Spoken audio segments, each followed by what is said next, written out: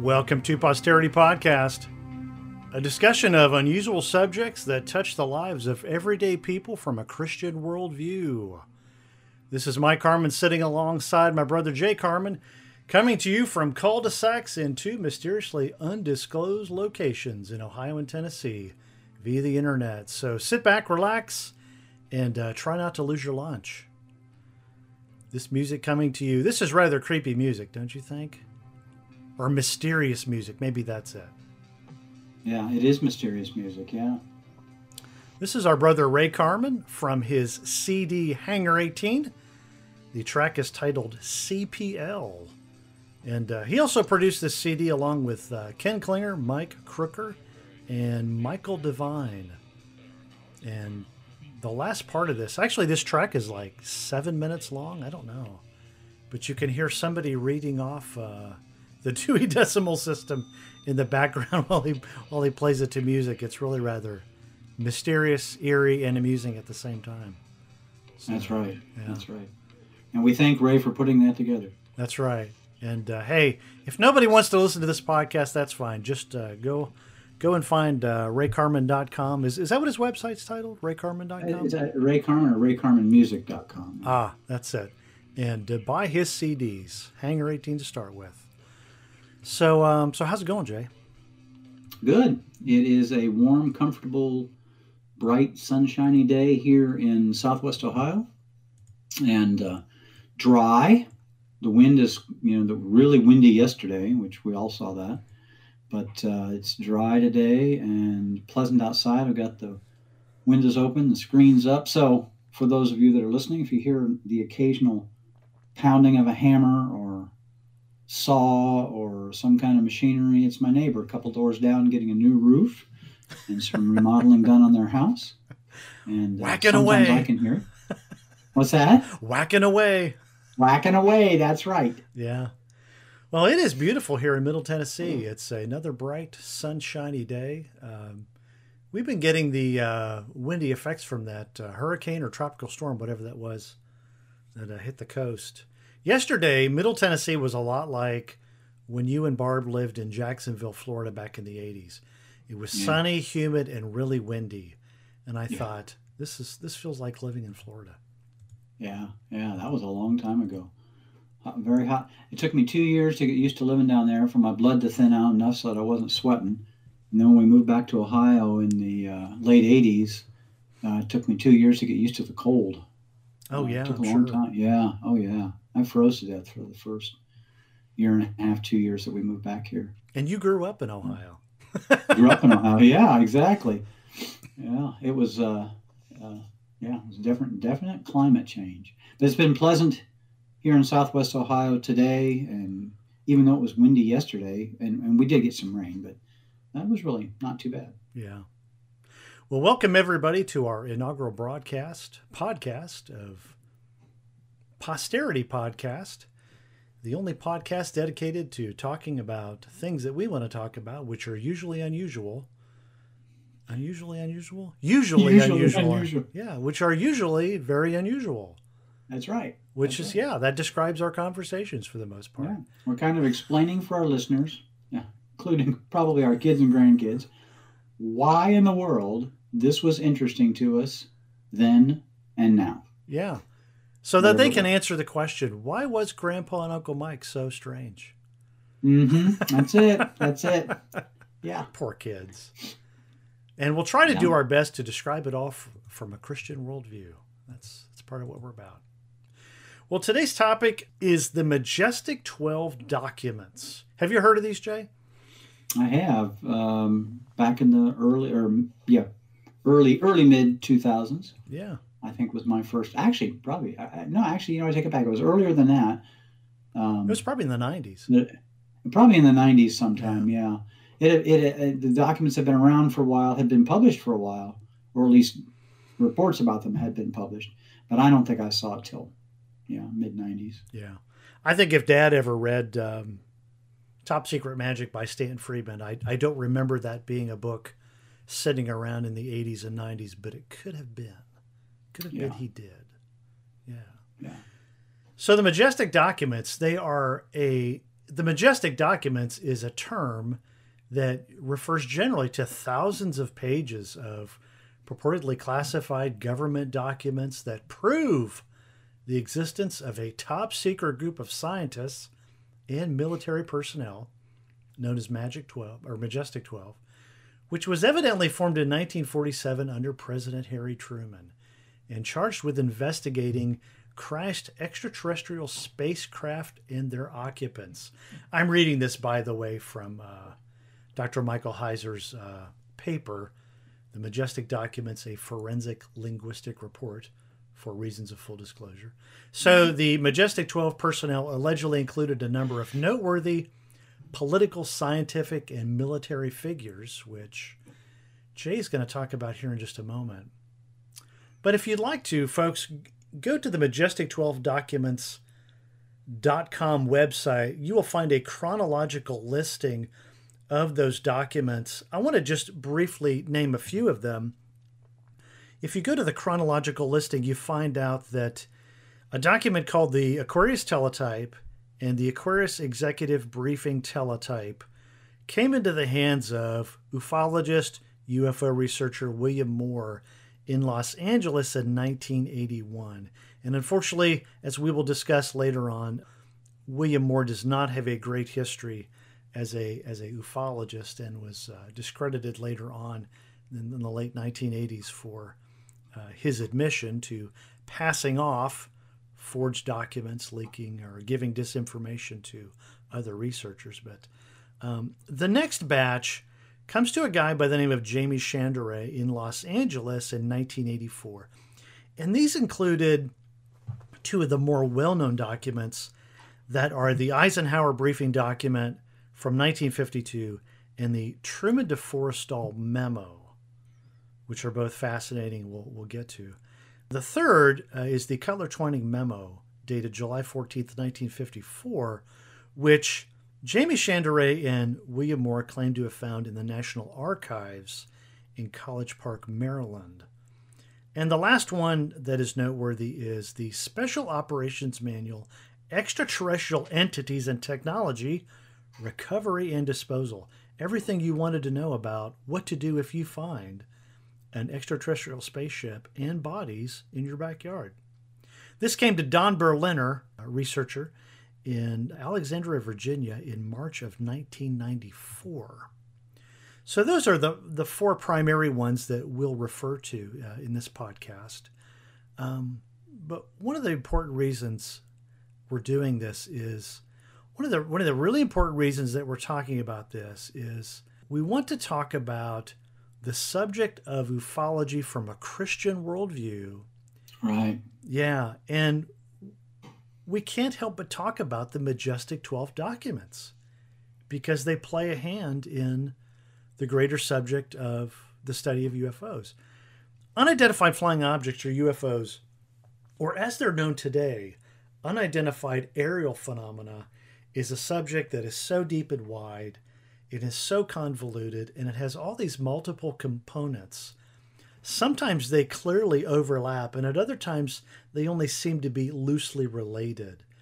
And the Majestic 12 documents are clearly connected to the study of UFO phenomena, or the UFO phenomena, because the Majestic 12 group to which they refer is said to have developed out of the need to study wreckage from an alleged alien spacecraft outside of what place? Roswell, New Mexico. Roswell, New Mexico in 1947. If you don't know about the crash, the alleged crash of an alien spaceship in Roswell, New Mexico in 1947, well, you've just been living under a rock all your life. That's right. You missed the entire 1990s, but anyway. Yeah. So there's this connection to UFOs and this alleged crash of an alien spaceship, which gives rise to the birth of the MJ-12 group.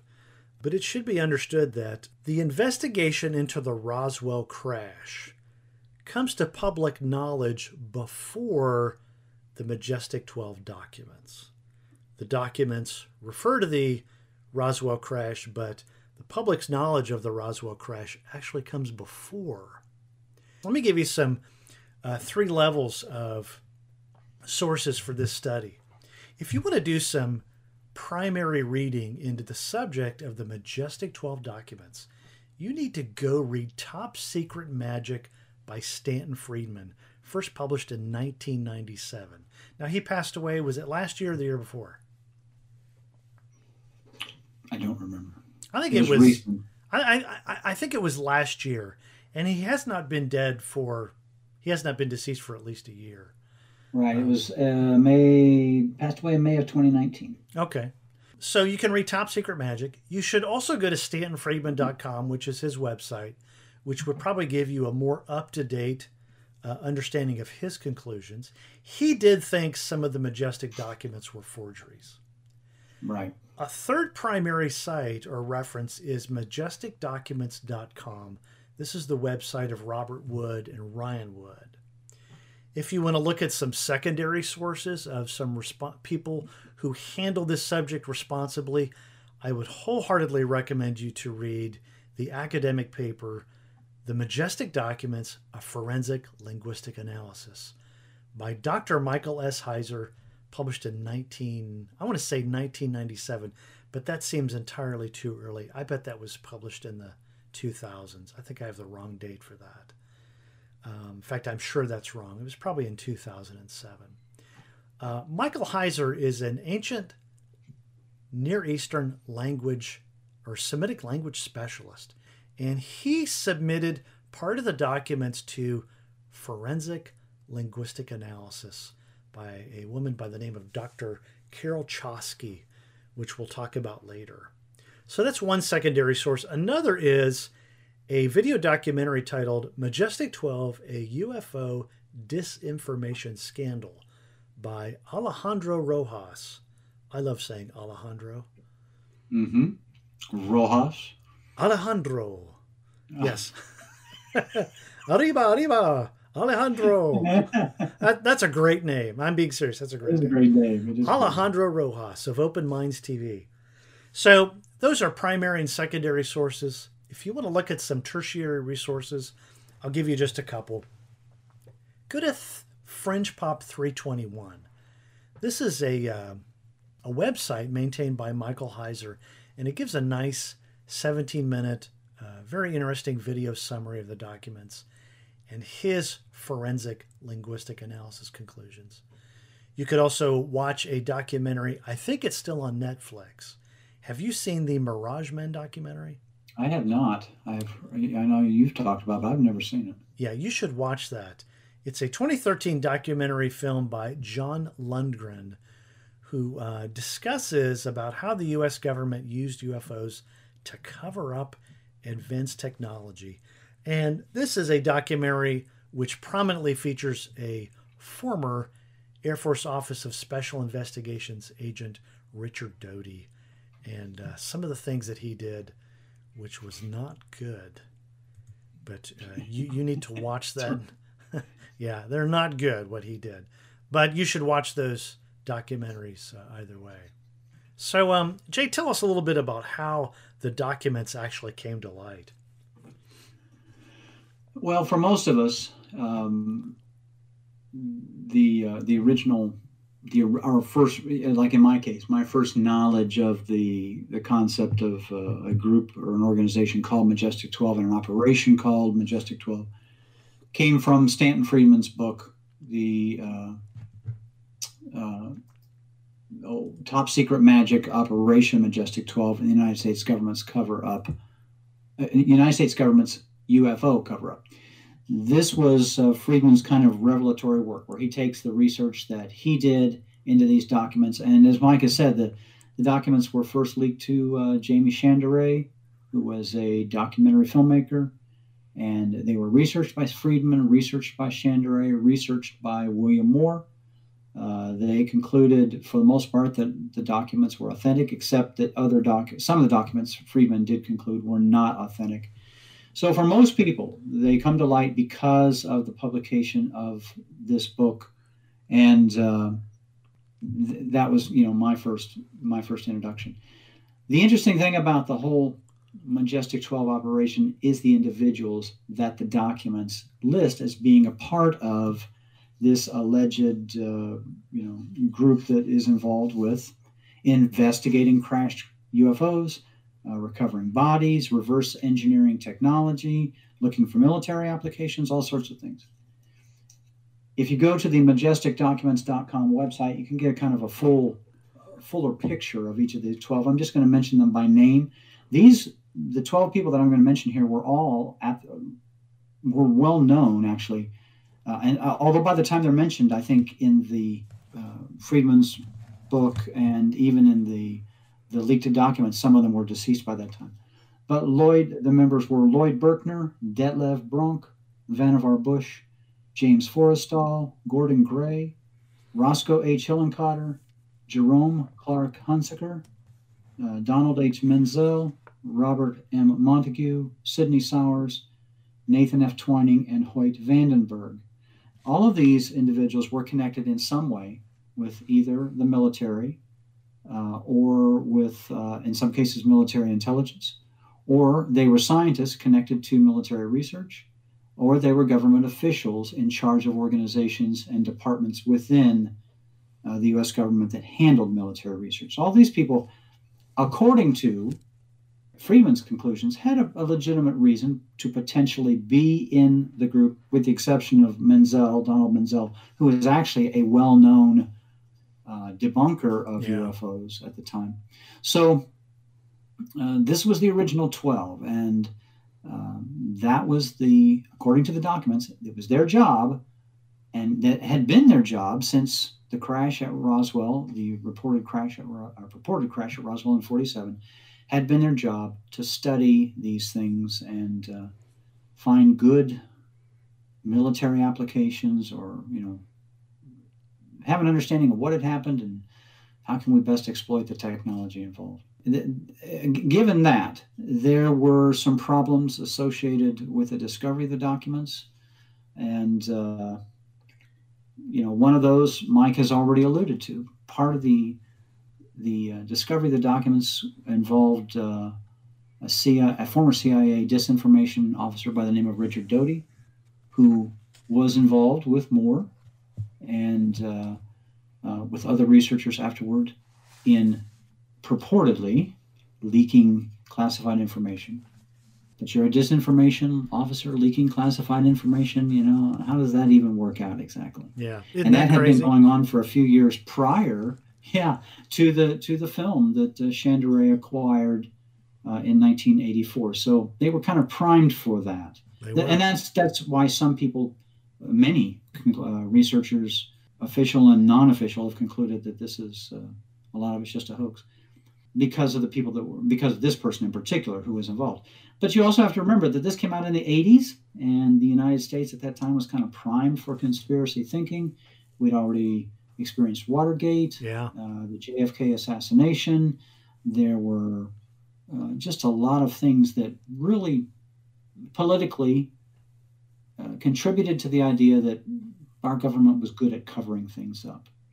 We didn't know about the nuclear bomb till it got dropped, or the atomic bomb till it got dropped on Hiroshima and Nagasaki in the Second World War. So the idea that the government or the military and scientists could cover things up for a long period of time, we were already familiar with that concept. And in the 80s, that was a big thing. It's a big thing now. So we're primed for that. Yeah, as much as we don't like government secrecy, our government really should be good at keeping secrets to a degree. Yeah. Oh, yeah. We actually depend upon them for that. Right. And we pay them money for that. It's called taxes, and it's okay. I'm okay with a lot of that. Anyway, also the whole leaking of the documents was preceded. Leaking of the documents, as in the film given to Chandray, was preceded by a couple of years of quiet communications, coded postcards, all sorts of secret spy stuff, that led up to that. There are some who suspect that the Cutler-Twining memo, which is something that we'll talk about in a bit, which was the key document, really, to the discovery of and the revelation of the Operation 12 project, that was planted. So there was a lot of leading on, so to speak. And if you were to go to the internet today and you were to Google or DuckDuckGo or whatever your search engine of choice is, if you were to do a search engine look for Majestic 12 or the Majestic 12 documents, or MJ12, your primary hits are going to be on a series of fictional novels. Mike and I joke about this. It really probably is just a lot of fiction anyway, but Yeah. now there are really fictional novels and TV shows and programs built around this concept of a hidden organization within the military government dedicated to recovery and research on interplanetary spacecraft and the people that fly them around. So those are going to be your top hits. And right after that would be a number of blogs and podcasts that are dedicated to modern research of these older topics. So getting back to the original topics, the original documents, unless you go to the Majestic 12 documents.com website, it's difficult.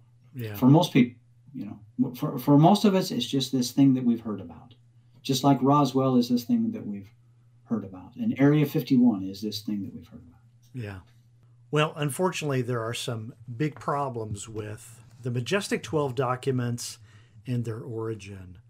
I would encourage you to go back and watch a documentary that Alejandro Rojas, as a name I love saying, produced called Majestic 12, a UFO Disinformation Scandal. In this documentary, he creates a link between an Air Force Office of Special Investigations agent named Richard Doty, a UFO researcher by the name of William Moore, and a PhD scientist by the name of Paul Bennewitz. Now, Alejandro Rojas sent a Freedom of Information Act request to the United States Air Force, and they sent him 3 files. And from these 3 files, here's what he learned. He learned that there was a PhD scientist by the name of Paul Bennewitz who owned a humidity generation type company called Thunder Scientific, which was adjacent to Kirtland Air Force Base. And during his time as owner of this company, he evidently observes, or thinks he observes, UFOs around Kirtland Air Force Base. And he acquires 2,600 feet of film. He basically gets an audience with Jerry Miller, who is a scientific advisor for the Air Force, and Richard Doty, an Air Force Office of Scientific Investigations agent. And he shows them this evidence, and they look at it and say that hey, this is inconclusive. There's really no need for further investigation. Well, Paul Bennewitz is so convinced that he is observing aliens and that he's actually in contact with aliens that he gets a hold of U.S. Senator Harrison Schmitt, who gets back in touch with Doty, and Doty says, hey, there's nothing going on here. Well, Senator Pete Domenici gets involved, and to make a really long story short, what we find is that Richard Doty, as this Air Force Office of Special Investigations agent, he says, hey, look, Paul, what you're really recording here are some secret projects that we have going on. And Richard Doty made him believe that it was, in fact, aliens that he was observing. So Richard Doty flies Paul Bennewitz, evidently, over what's called the Dulce base. Have you ever heard of this, Jay? No, I'm not familiar with the Dulce base. Yeah, the Dulce base was this alleged underground joint human-alien base under Archuleta Mesa near the Colorado-New Mexican border, or near Dulce, New Mexico. So he flies him over this base, and he makes him think that, hey, look, there's a much greater scheme going on here between humans and aliens. And over the process, over time, Richard Doty begins to feed Paul Bennewitz some manufactured documents, some false documents. He feeds them to Paul Bennewitz, and he also gives them to UFO researcher William Moore. Now, if you have ever read The Roswell Incident by Charles Berlitz, you know that book was co-authored by none other than William Moore.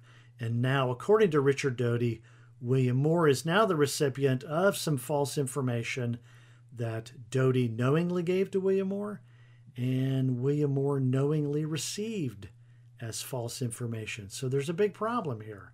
William Moore also knowingly gives false documents to Paul Benowitz.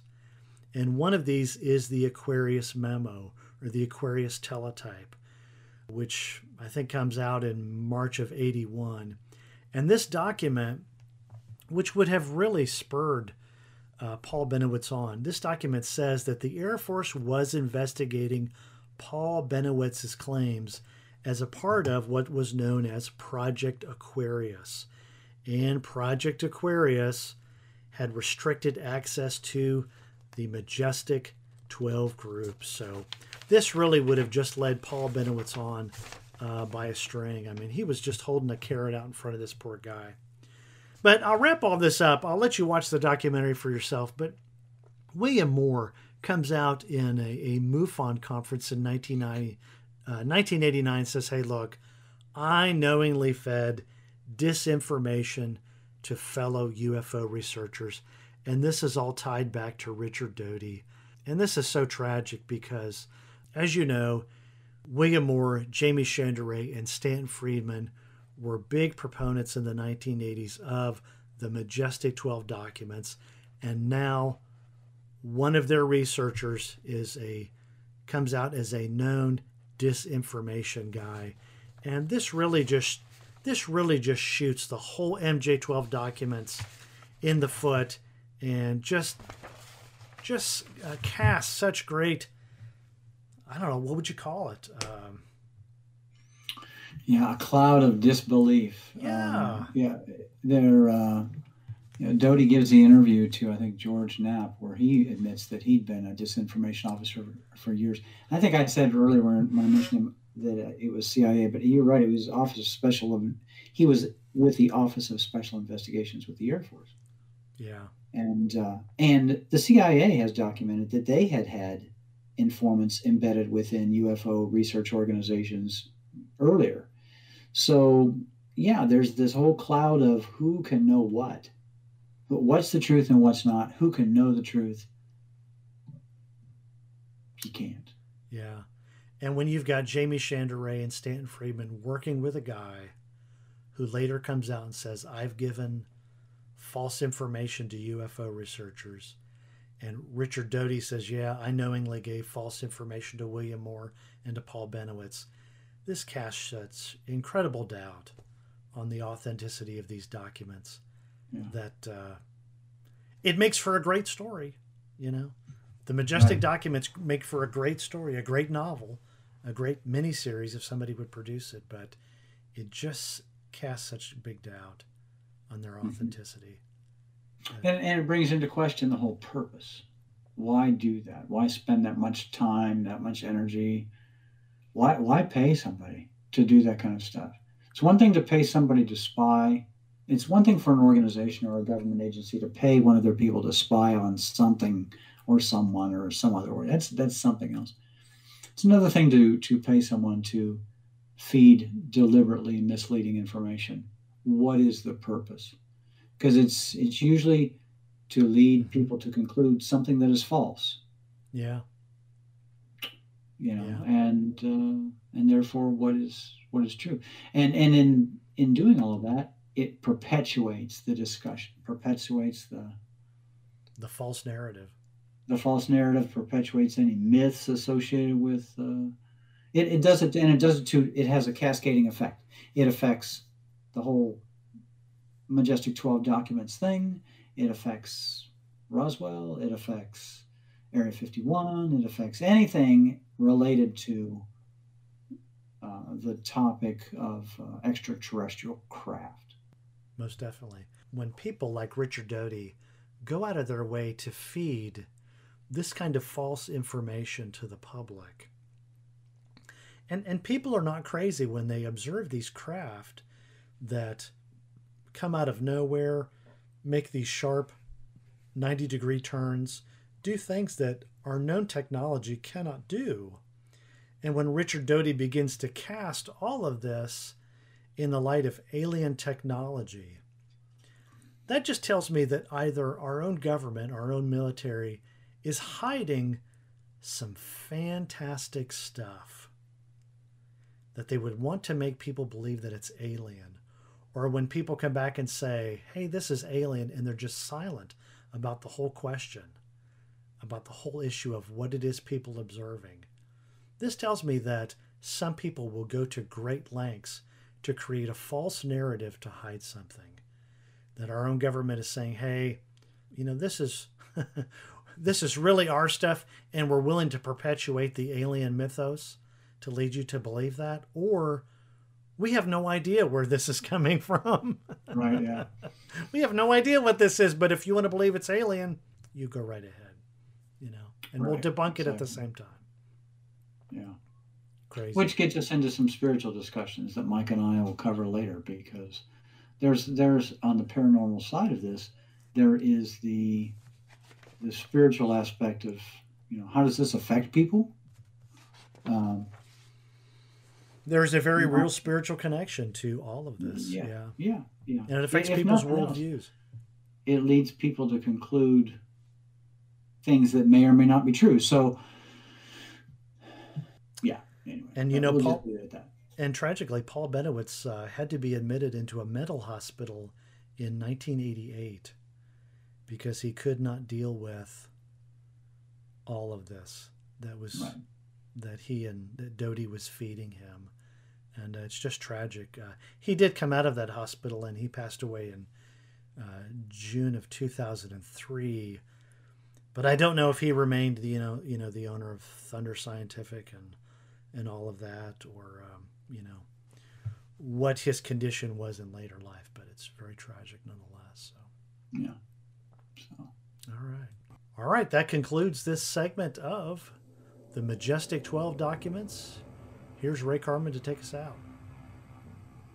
Yeah, this concludes our introduction. Now, with episode 2, we'll talk about some other aspects of Majestic 12. Specifically, we're going to be talking about authorship, attribution. Who wrote some of these documents? Were they really written by that person? Were they all phony and hoax and disinformation, or were some of them authentic? And we'll talk about the sources for the verification of authorship. That's an entirely different thing. So, yeah, and it will give us some more information as to what we ought to really think about the Majestic 12 documents, Majestic 12 as a group, and UFOs in general. So, yeah, we're gonna have to get Ray on here to tell us the provenance of this music. Yeah, exactly. What were you thinking? No, I'm just kidding. No, it's an interesting piece. Yeah.